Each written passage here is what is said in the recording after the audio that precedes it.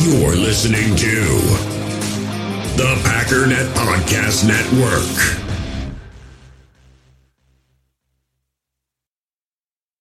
It is time.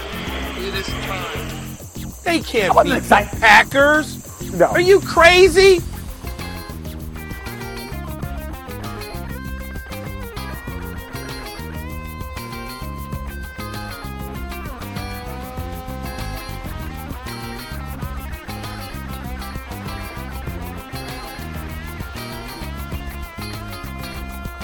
You're listening to Cheese and Packers, a project powered by the Packernet Podcast Network.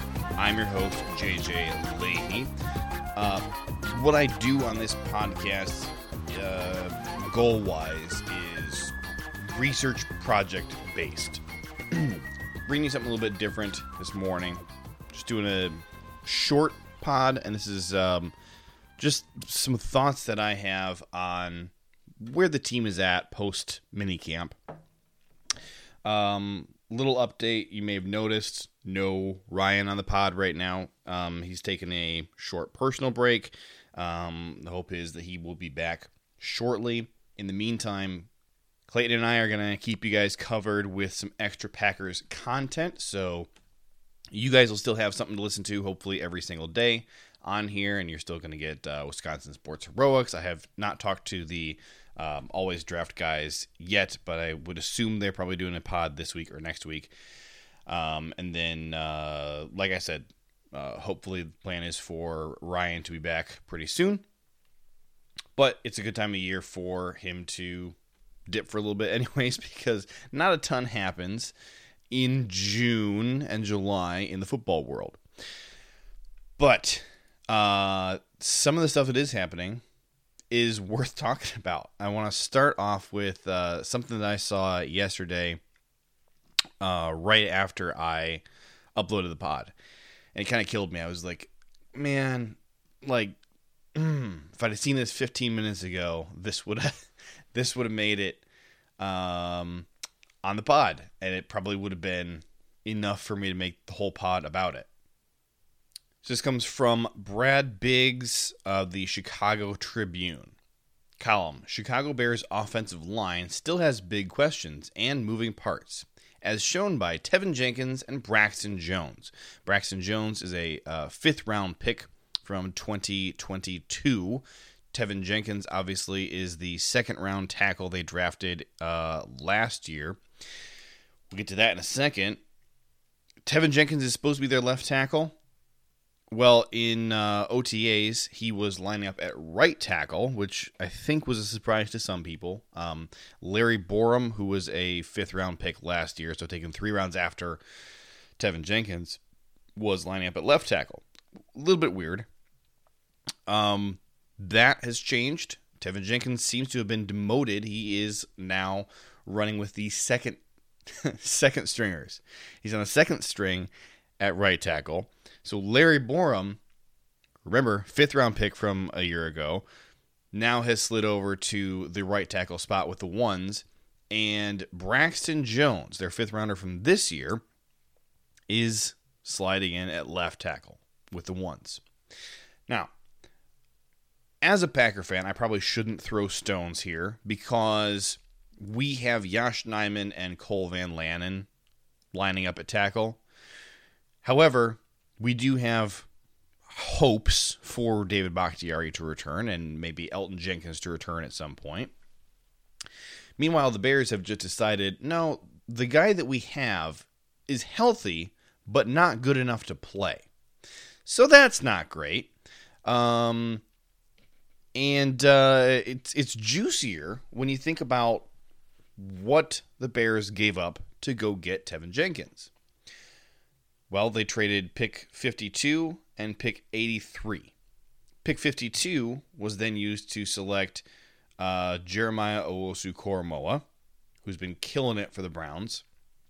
I probably don't need to tell you who that is because a lot of Packers fans really, really wanted JOK. But if you're not into the draft, JOK was one of the very best rookie linebackers in football last year. Absolutely lived up to the hype. A lot of high hope for him this year as well. And then pick 83 was used on tight end Tommy Tremble, who was a guy I was really big on. And to be honest, he feels a bit like a Bears tight end anyways. He's a really, really good blocker. Definitely gets used as a move tight end. A lot to like about Tommy Tremble. It gets a little bit better than even that, because that wasn't the only trade they made, because they also traded up for Justin Fields, who has, not been great. So I'm looking at what all the Bears gave up for these two guys. In 2021, the Bears traded away the picks that were used on Kadarius Toney, Evan Neal the following year, insane, Jeremiah Owusu-Koramoah, Tommy Tremble, Shi Smith, Jamar Johnson, and tight end Daniel Bellinger. And in exchange, they got Justin Fields, Tevin Jenkins, and Larry Borum. Tevin Jenkins, practicing with the twos. This is like if who was our second round pick last year? Yeah, it was Josh Myers. It's like if Josh Myers was practicing with the twos, and we were putting Rasheed Walker in at center over him. Like, that would really suck. Also, I think I mentioned this on the pod yesterday already, but the Bears also got slapped on the wrist by the NFL for doing contact drills, and that's not allowed, and so they had to forfeit one of their practices. Just kind of funny. The Bears are really, really in big trouble. I don't know how they're not going to end up with the number one pick this next year. I can't find another team. Maybe the Jets. I really struggle to find a team that has as bad of a roster and as bad of a situation as the Bears do, but we'll see. A little bit more context to the comments yesterday from Davante. I found the full quote yesterday. We had the little thing about him comparing Derek Carr and Aaron Rodgers. I'm going to step back and just read it in a little bit more context. So the question was, what are some of the maybe subtle similarities or differences between Aaron Rodgers and Derek Carr? Now, Davante is put in a no-win situation right here, because you can't give an answer that is crapping on your current quarterback, who is one of your best friends. You can't do that.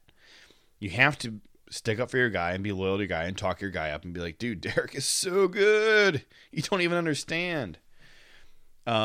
So I'm trying to think where to start with this. Adam said, that's a tough question. I mean, it's tough to compare. It's really apples and oranges there. It's a good answer so far. It's just such a different ball game. Obviously, with Aaron, who's cemented as one of the best quarterbacks to ever play the game, that's just like comparing me to Jerry Rice. It'd be tough to do, because Jerry's put together what he's done, and it's undeniable respect for him. And me, I'm still going, and there's still a lot that I have to do to be able to be mentioned with Jerry, and I'm aware of that.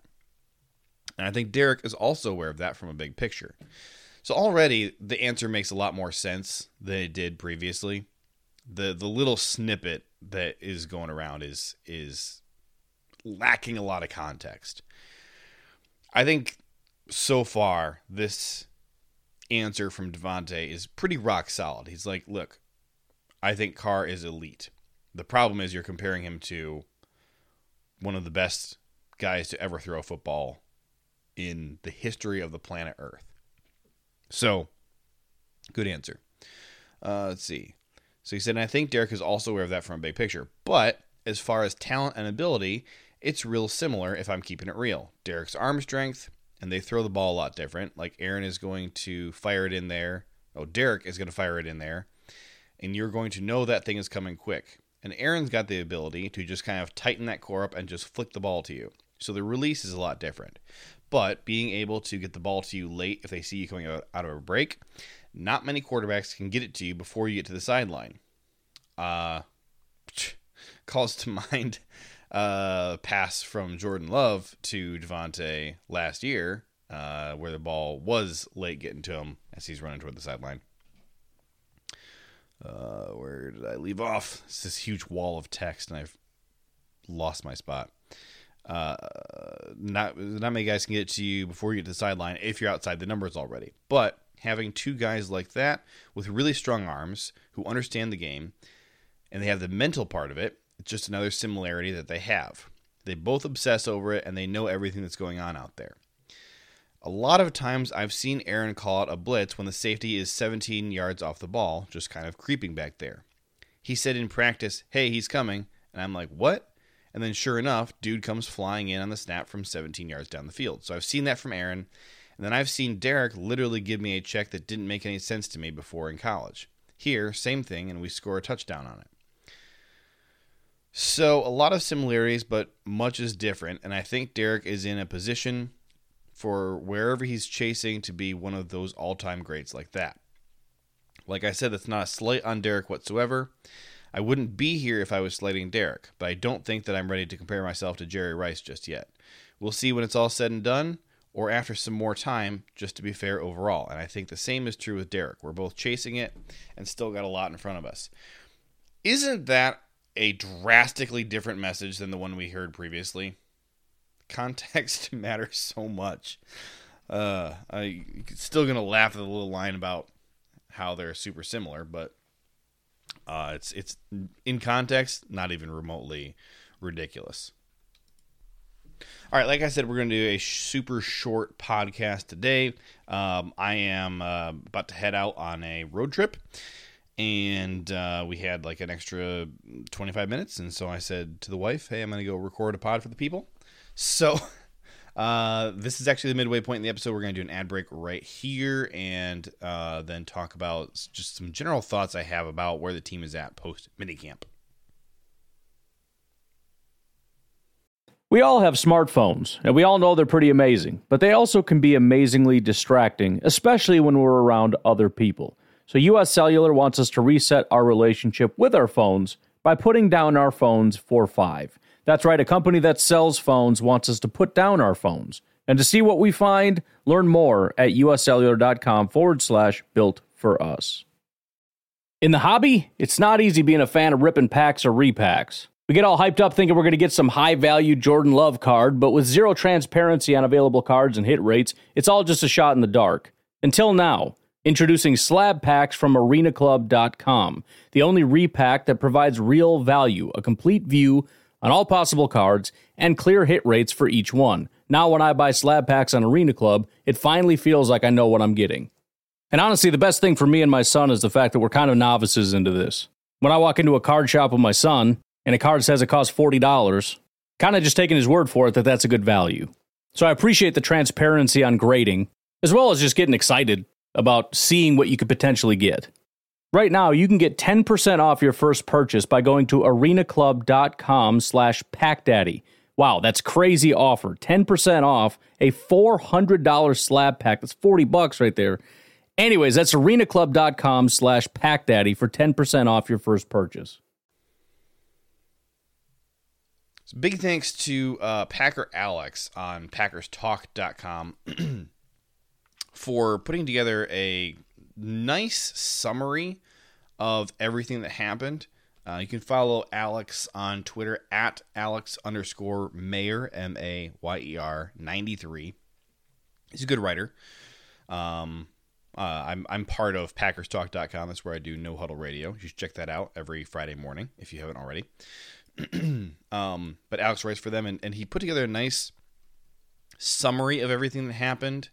Kind of position group by position group. And so I'm actually going to use this as I'm kind of going through and talking about some of my thoughts, because one of the problems I have when I'm trying to do podcast prep is I come up with 50 things I want to say, and then when I get in front of the mic, I can remember like 3 of them. So this is a helpful, handy tool because it's got them all grouped together. I guess the first thing I'm going to start with is Juwann Winfree.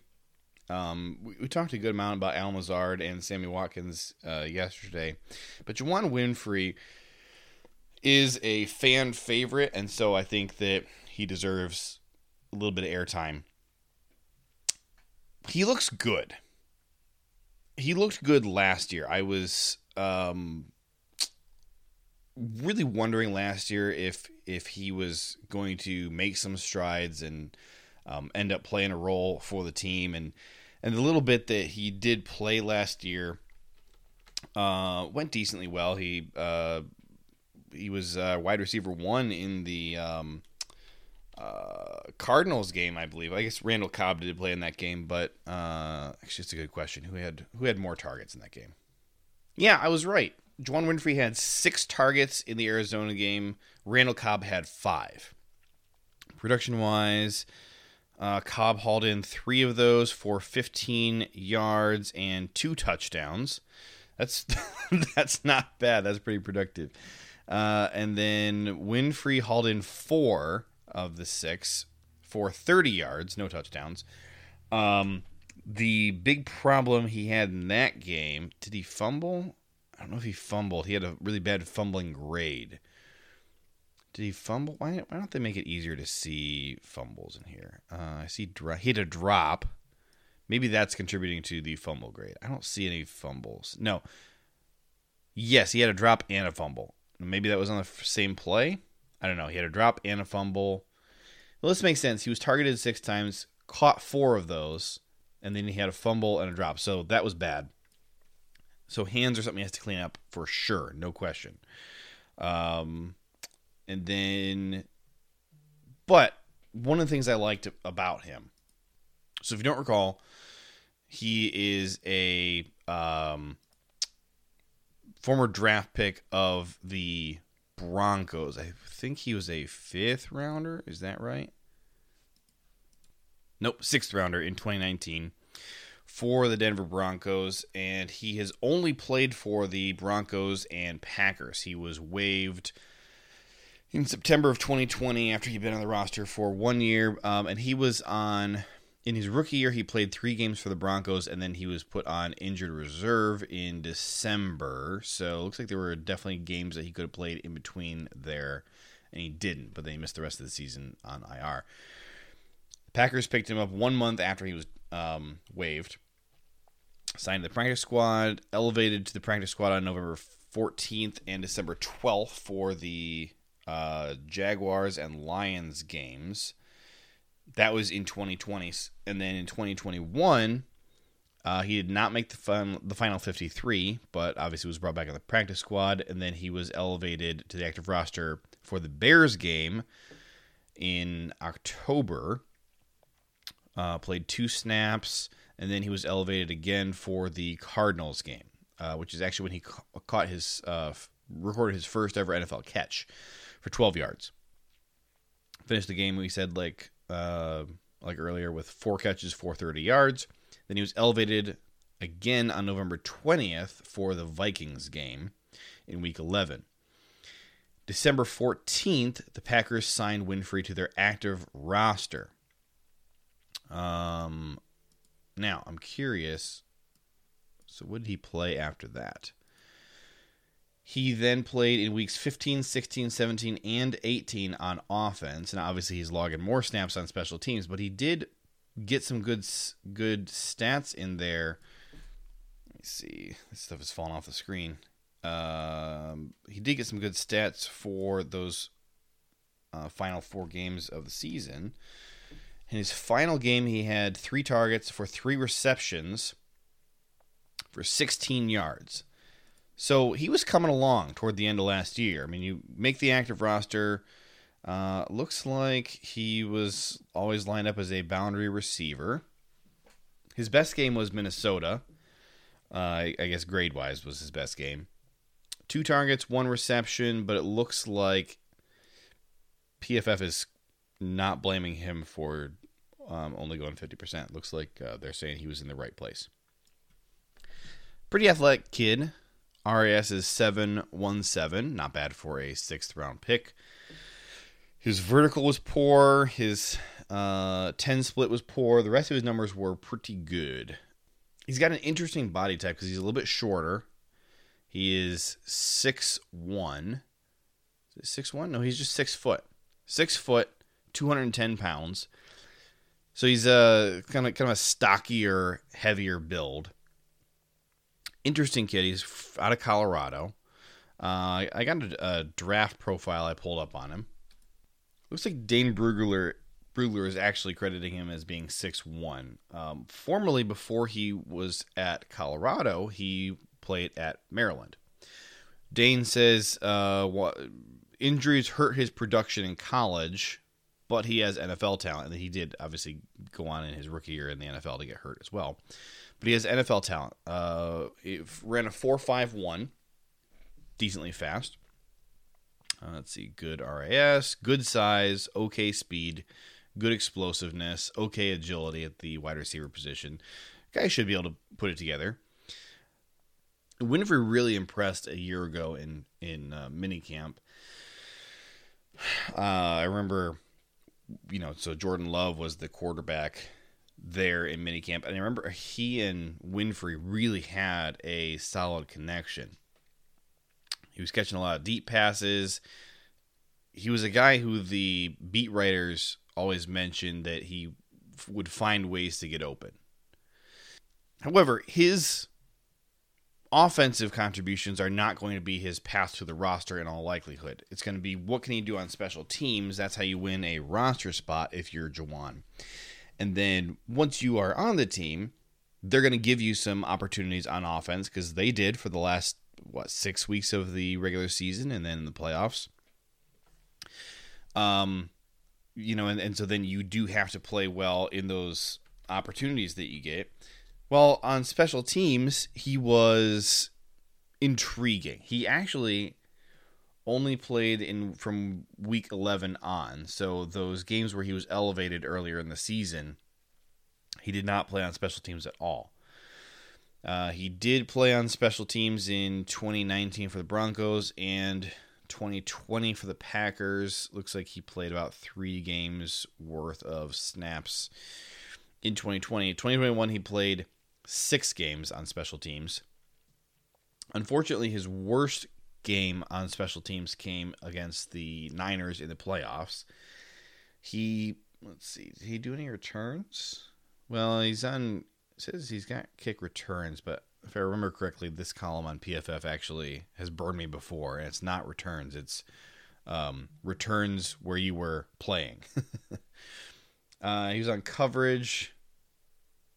Looks like he, obviously no field goal blocking or anything, but looks like he was a gunner and decently good at it. He had 2 bad games, Baltimore and then the Niners in the playoffs. The rest of the time he was pretty good, and against the Lions, he recorded a 90.4 grade on special teams. That's pretty good. I can't believe how much time I've already spent just talking about Juwann Winfree. I actually have totally shot myself in the foot here. I do not have time to do everything I wanted to talk about.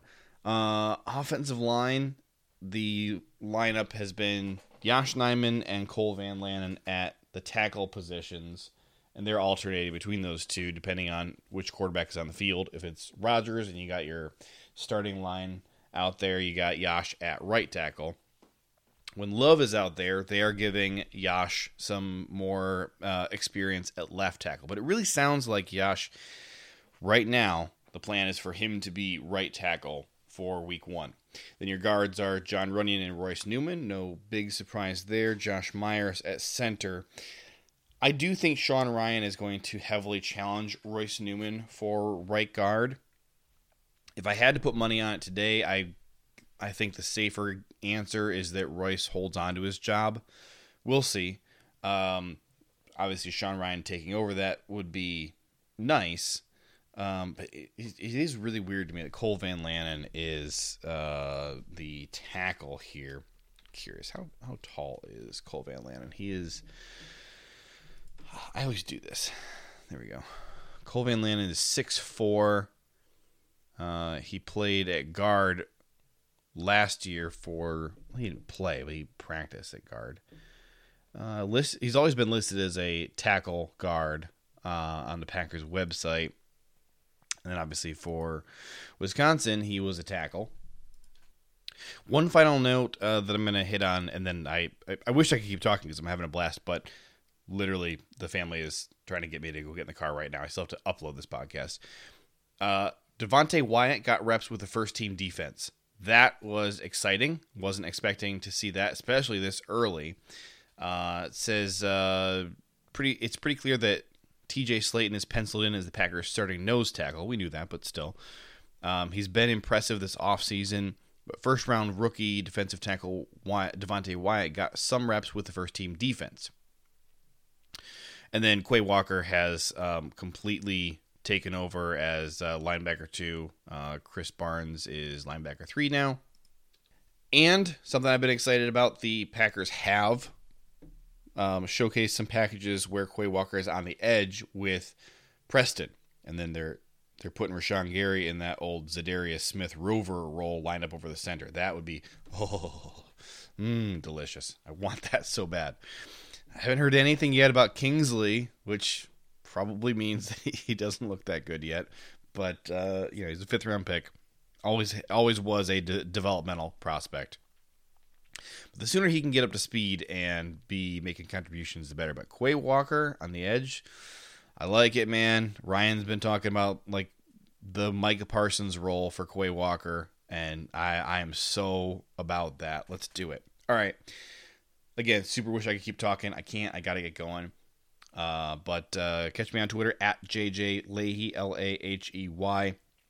If you want to help support the show, patreon.com/JJ Lahey. I'm picking up some new audio equipment in the next couple days here. So if you want to help financially with that, super appreciate it.